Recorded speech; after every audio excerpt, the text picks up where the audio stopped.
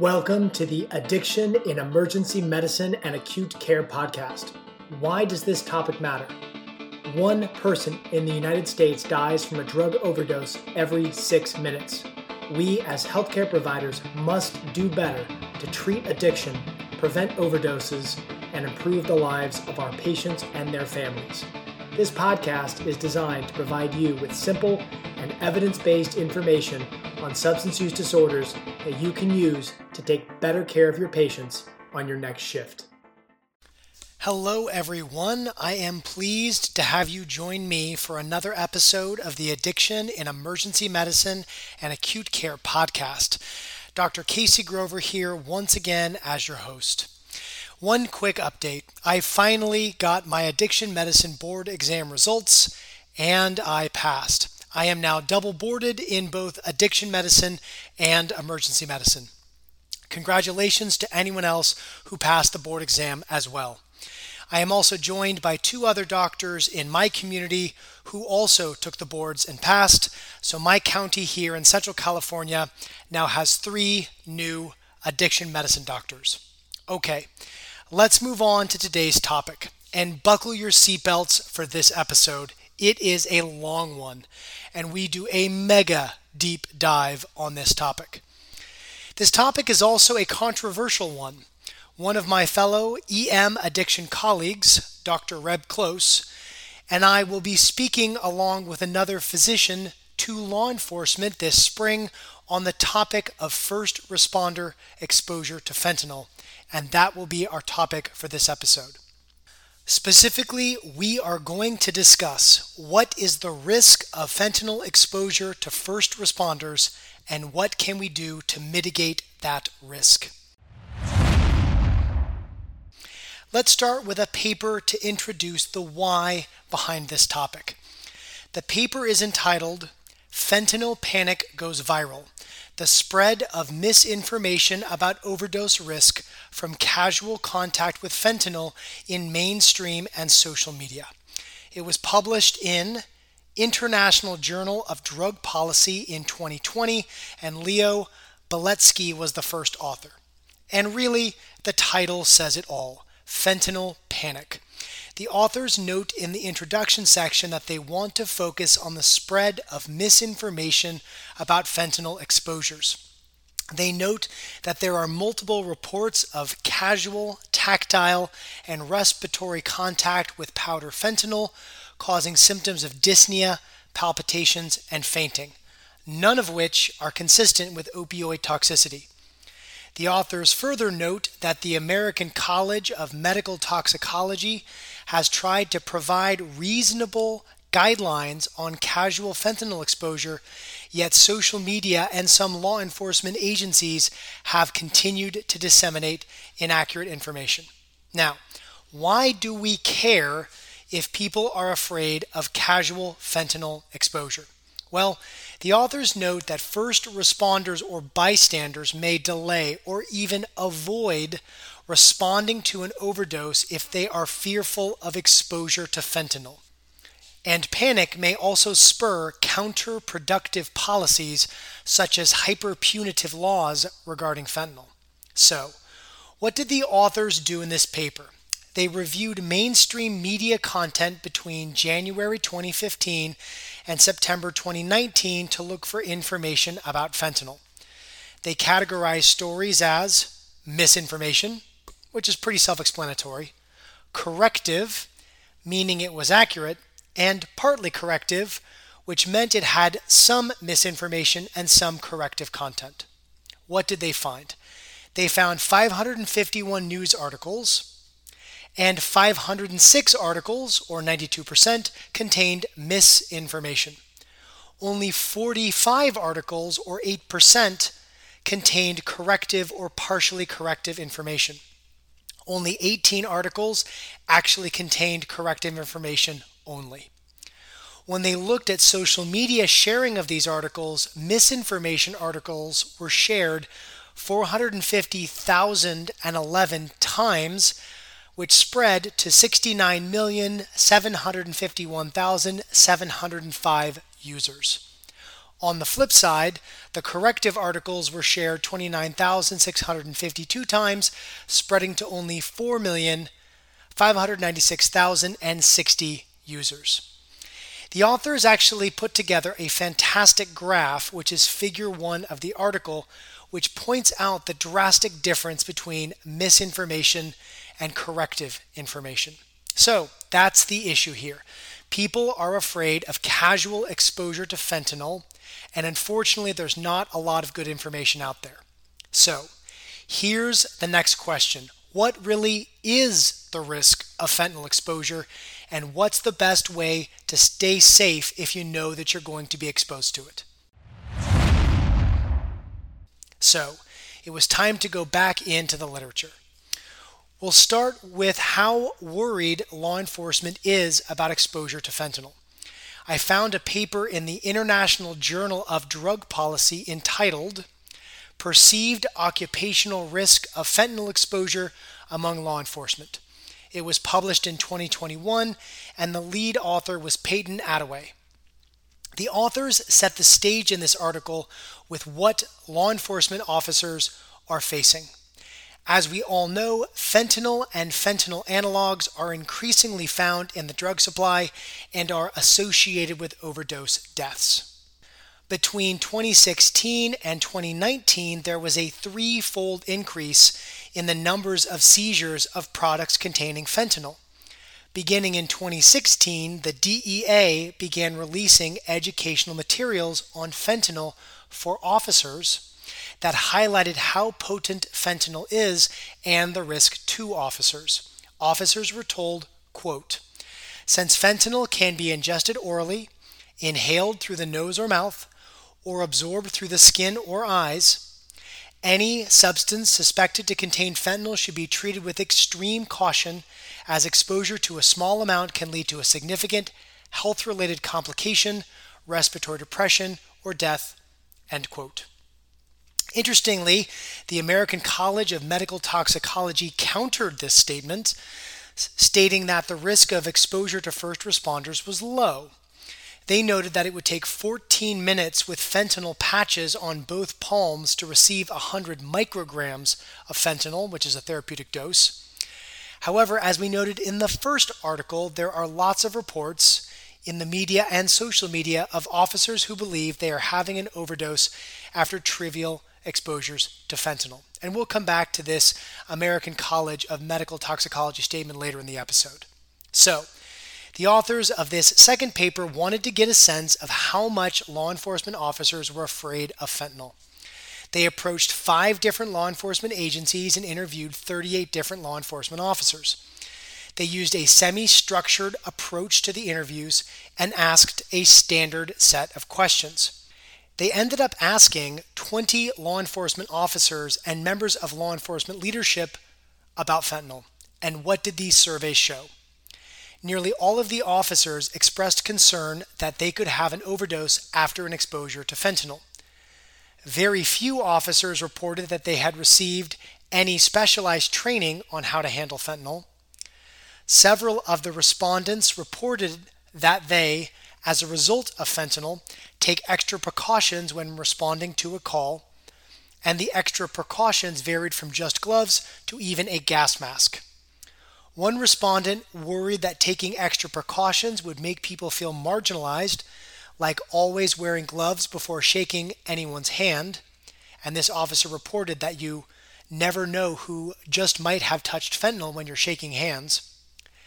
And when asked about where officers got their information from about fentanyl, many officers referenced the information from the DEA, and nearly half of the officers had heard of another officer having an episode thought to be an overdose after an exposure to fentanyl.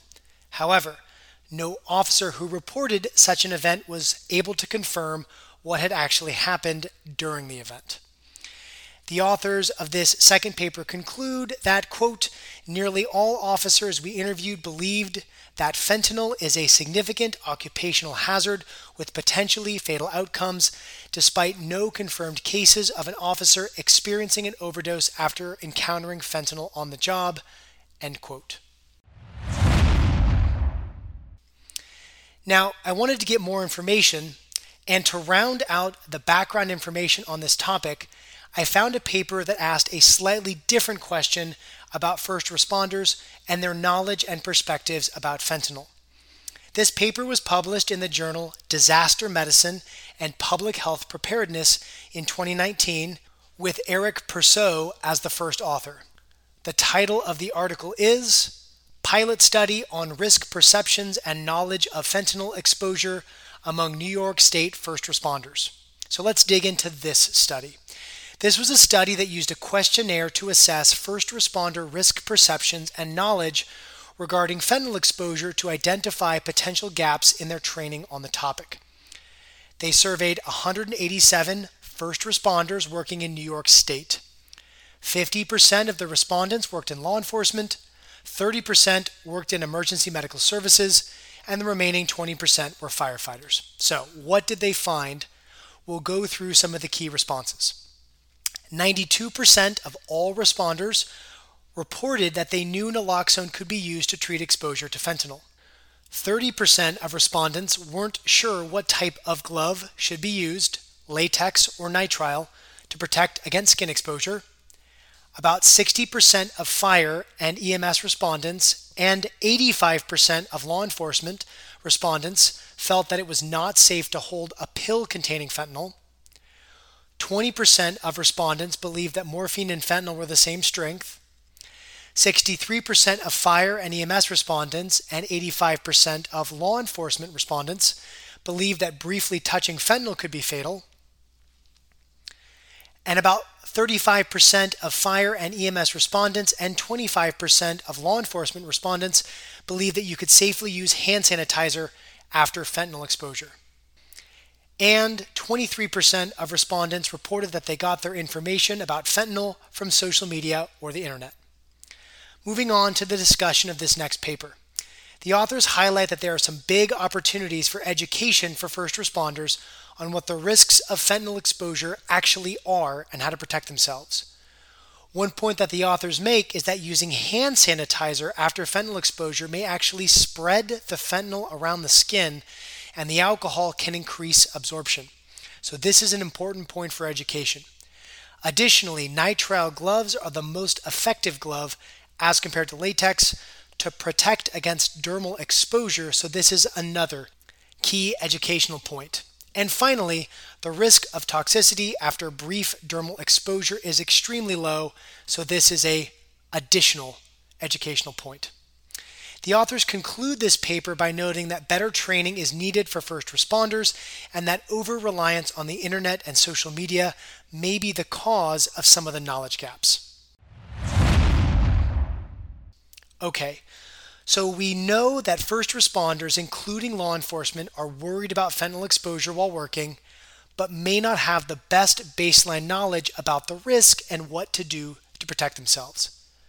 But let's go back. What actually is the risk to them? Let's move on to another paper to give us some information on this.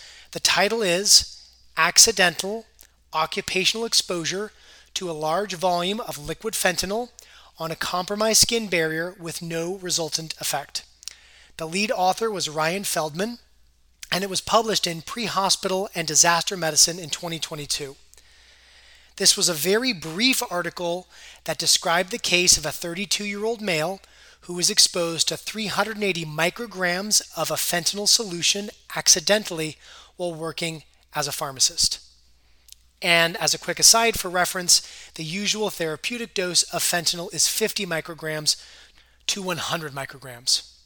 So, what actually happened?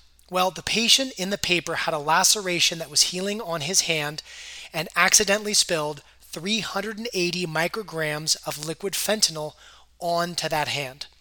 The fentanyl was in place for about 1 minute, after which it was washed off with soap and water.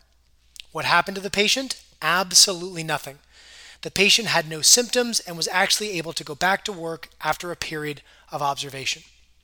The authors make a few points in the discussion of this case that are worth mentioning. First, they agree with our first article from this episode that media reports of dyspnea, palpitations, and fainting after fentanyl exposure are not consistent with the opioid toxidrome. They also review the pharmacology of fentanyl and note while that it can be absorbed dermally, fentanyl is also lipophilic and therefore, after being absorbed through the skin, gets stuck in the avascular lipophilic subdermal tissue. The authors note that it takes 20 minutes based on in vitro studies for fentanyl to be absorbed into the skin and then to make it into the systemic circulation. And that is in the setting of optimal absorption through the skin, such as with a fentanyl patch, and continued exposure to the fentanyl. The authors make a few other points in the discussion and then conclude that their case is consistent with in vitro and ex vivo data supporting the low risk of absorption of fentanyl after brief dermal fentanyl exposure. So, based on that article, the risk of dermal exposure to first responders seems lower. Let's continue to dig in and see what we can find on this. The next article I found was from the journal American Journal of Industrial Medicine. It was published in 2019 with Sophia Chu as the lead author. The title was Health Effects from Unintentional Occupational Exposure to Opioids Among Law Enforcement Officers, 2 Case Investigations. This paper reviews 2 instances in which law enforcement officers were exposed to substances while working and then reports what happened to them afterwards. Here's case 1. A police officer was doing a traffic stop and found a purse containing powder. A gust of wind blew powder from the container onto the officer and his uniform. The officer was wearing short sleeves and did not have gloves. The officer tried to clean up by brushing off the powder and then using hand sanitizer. Within 5 minutes of the exposure, the officer became disoriented and lightheaded and experienced blurry vision. EMS was activated. When EMS arrived, vital signs were normal and pupils were mid-range and reactive. The patient was taken to the ED where he also had normal vital signs and normal pupils. No tests were done. He was observed, symptoms resolved, and he was discharged. The forensic lab identified fentanyl and meth in the powder. Here's case number 2. 3 police officers responded to a 911 call for an overdose. When they got on scene, there was signs of drug use and multiple powders in the room. They were wearing short-sleeve uniforms and had on gloves. They, shortly after seeing what was on scene, put on P100 respirators. 1 law enforcement officer from the trio went back to the station where he worked with a 4th officer. These 2 officers developed lightheadedness and dizziness while back at the station. One experienced numbness in the hands and tongue, while the other developed a headache, blurry vision, a feeling of warmth, and feeling drunk. The other 2 law enforcement officers who stayed on scene in P100 respirators, shortly after leaving the scene, developed symptoms. They reported feeling weak, warm, dizzy, lightheaded, and drunk. One was much more symptomatic than the other and was given Narcan with a rapid improvement in symptoms. All 4 officers were decontaminated and taken to a local emergency department. All officers had normal vital signs except some had elevated blood pressure and an elevated heart rate. All had normal pupils. Urine drug screens were done on all of them, and all were negative for cannabis, PCP, cocaine, opiates, amphetamines, benzodiazepine, and barbiturates. Forensic testing of the powders on scene showed opioids, cocaine, methamphetamine, and bath salts. And there was no mention of fentanyl in this case. The authors dissect these 2 cases and note a few possible explanations for the symptoms. 1. Low-level opioid exposure. Not enough to overdose, but enough to feel unwell. 2. Exposure to other drugs, such as stimulants. 3. Mixed drug exposure from both opioids and stimulants. And 4. Perceived risk. And the authors describe this. The authors note that perceived risk refers to an individual's belief that she or he has been exposed to a hazardous chemical and believes that she or he will develop symptoms and then does so in a psychosomatic manner. The authors have a very nice discussion section, which I will skim through to keep the episode at a reasonable length. The authors note, similar to previous articles we reviewed on this episode, that the risk of toxicity from fentanyl with dermal exposure is low, as long as the person is properly and appropriately promptly decontaminated. The authors also note that negative urine drug screens do not rule out drug exposure, as the level of exposure may be below the threshold to be detected by the test. And the authors conclude that standardized education should be done for officers on the true risk of exposure to various substances, as well as how to protect themselves from exposures while working. The authors also note that standardized protocols for officer protection should be developed and disseminated. And that concludes this paper.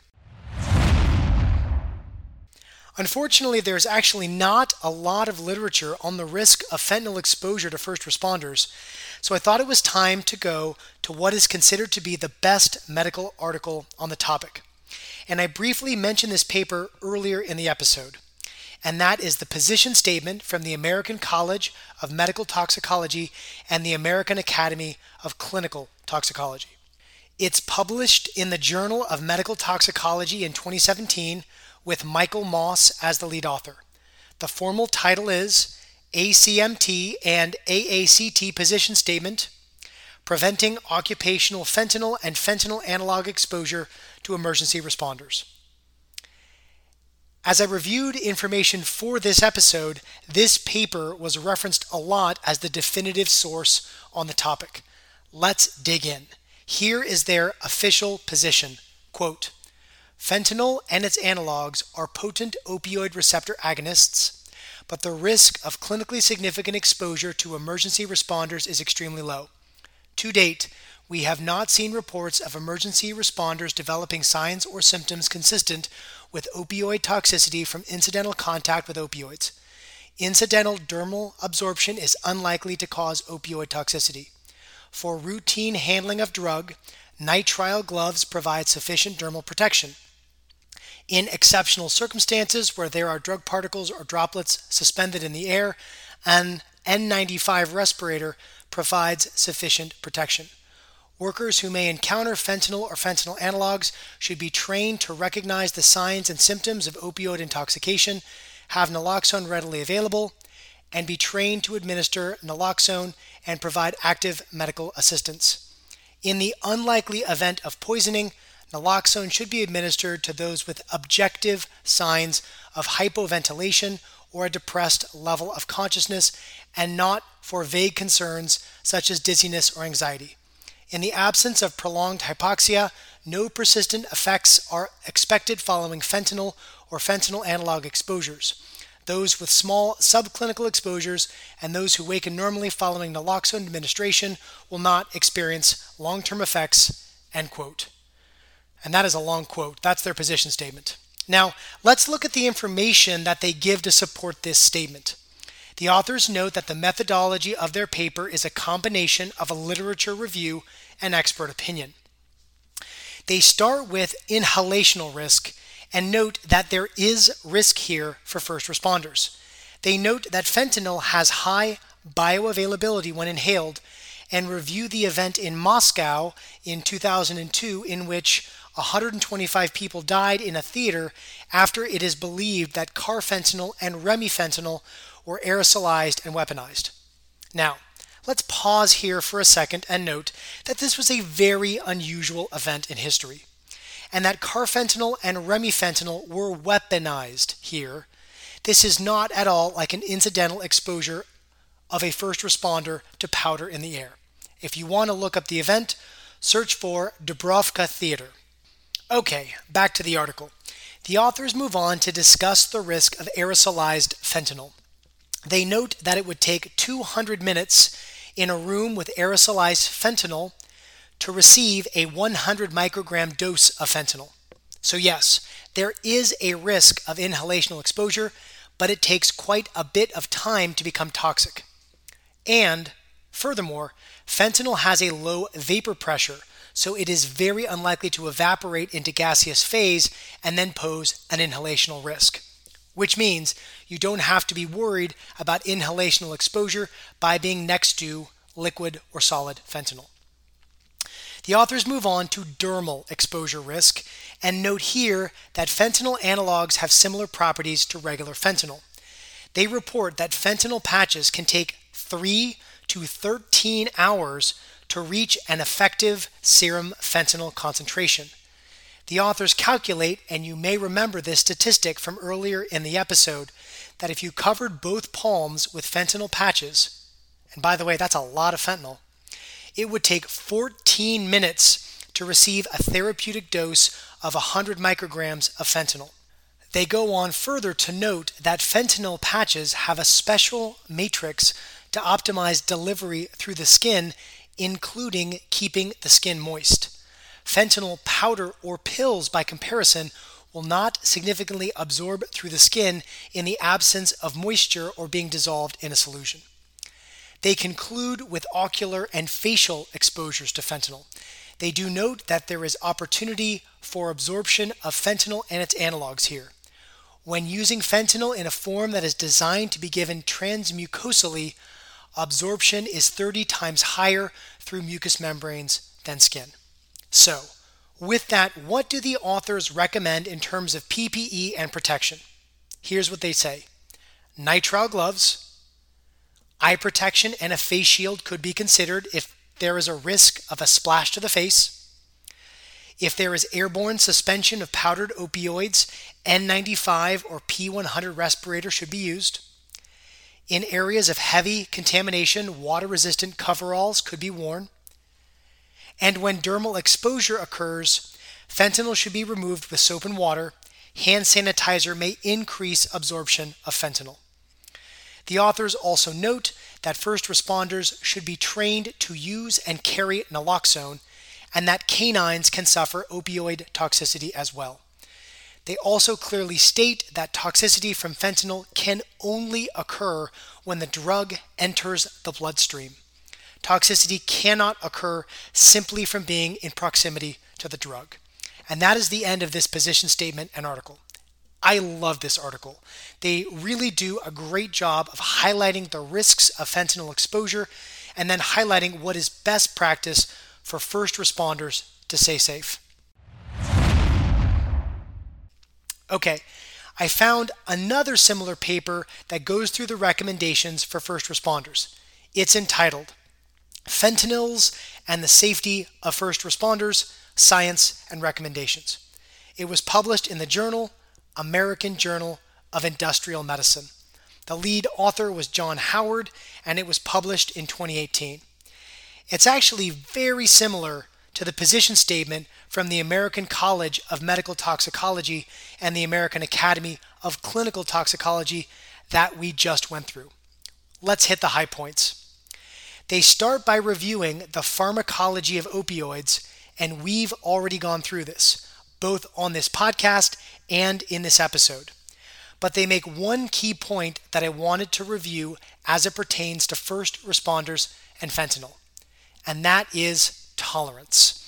We have to remember that repeated opioid use over time results in tolerance, which is the need for escalating doses of opioids to feel the same effect.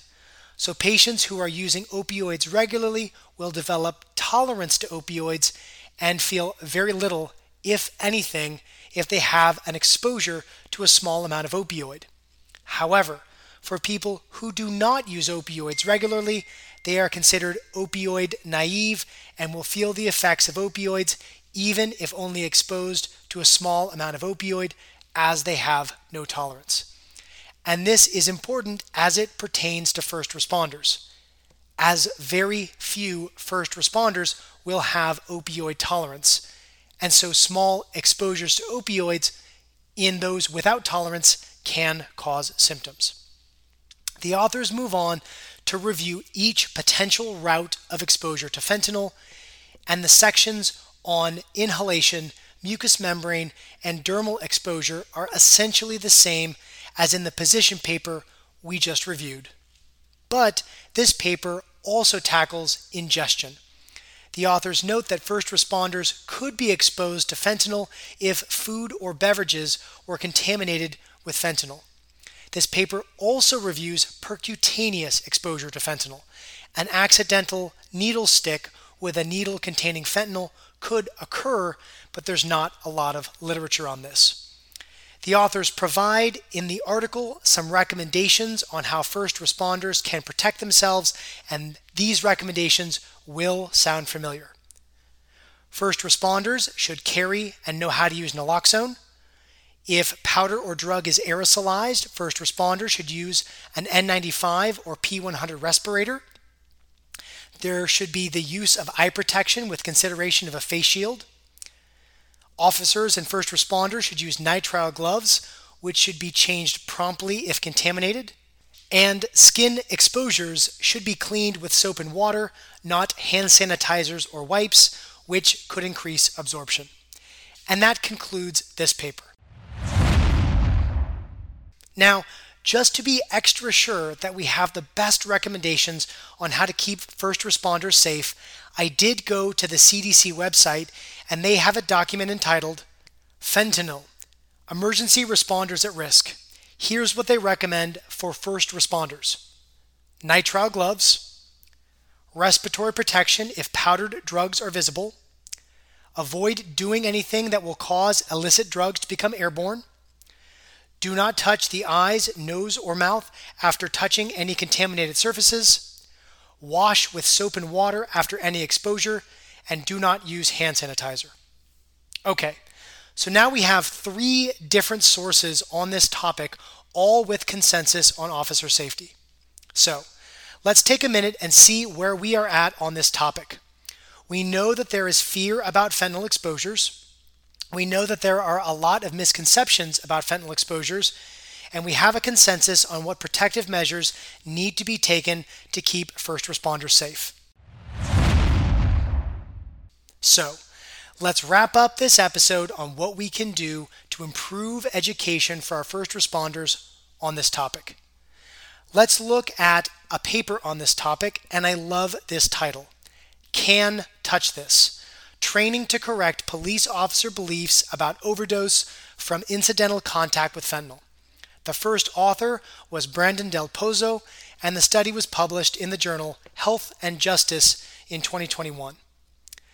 Since we've been going through a whirlwind of papers in this episode, let me review a few points of the introduction to remind us why we are talking about this topic. If first responders are overly concerned about their own safety when responding to victims who have been using fentanyl, the authors note that this may delay responses to patients suffering from fentanyl overdose. The first responders may, for example, don excessive PPE, which would delay the administration of Narcan. Additionally, if first responders are overly concerned about their own safety when responding to victims who have been using fentanyl, this perpetuates stigma against people who use drugs by portraying them as toxic or dangerous to be around. This paper did a nice job of outlining those points as to why this topic matters. So, these authors wanted to take on how to educate first responders about fentanyl. What did they do? The authors used a training program called SHIELD, Safety and Health Integration in the Enforcement of Laws on Drugs, which provided 3 3-hour training sessions to law enforcement officers. The sessions provided information about transdermal drug delivery systems, highlighting the difference between a nicotine patch and tobacco, and then using that to educate on the difference between a fentanyl patch and powdered fentanyl. What did the authors find? Well, they looked at 129 law enforcement officers. Before training, 80% of the officers agreed with this statement. Quote, "First responders who encounter fentanyl are at great risk of overdose by touching it or inhaling it," end quote. And after the training, only 40% of officers agreed with this statement, so this was a big improvement in education. The authors conclude that education can be effective in helping to correct officers' beliefs about fentanyl.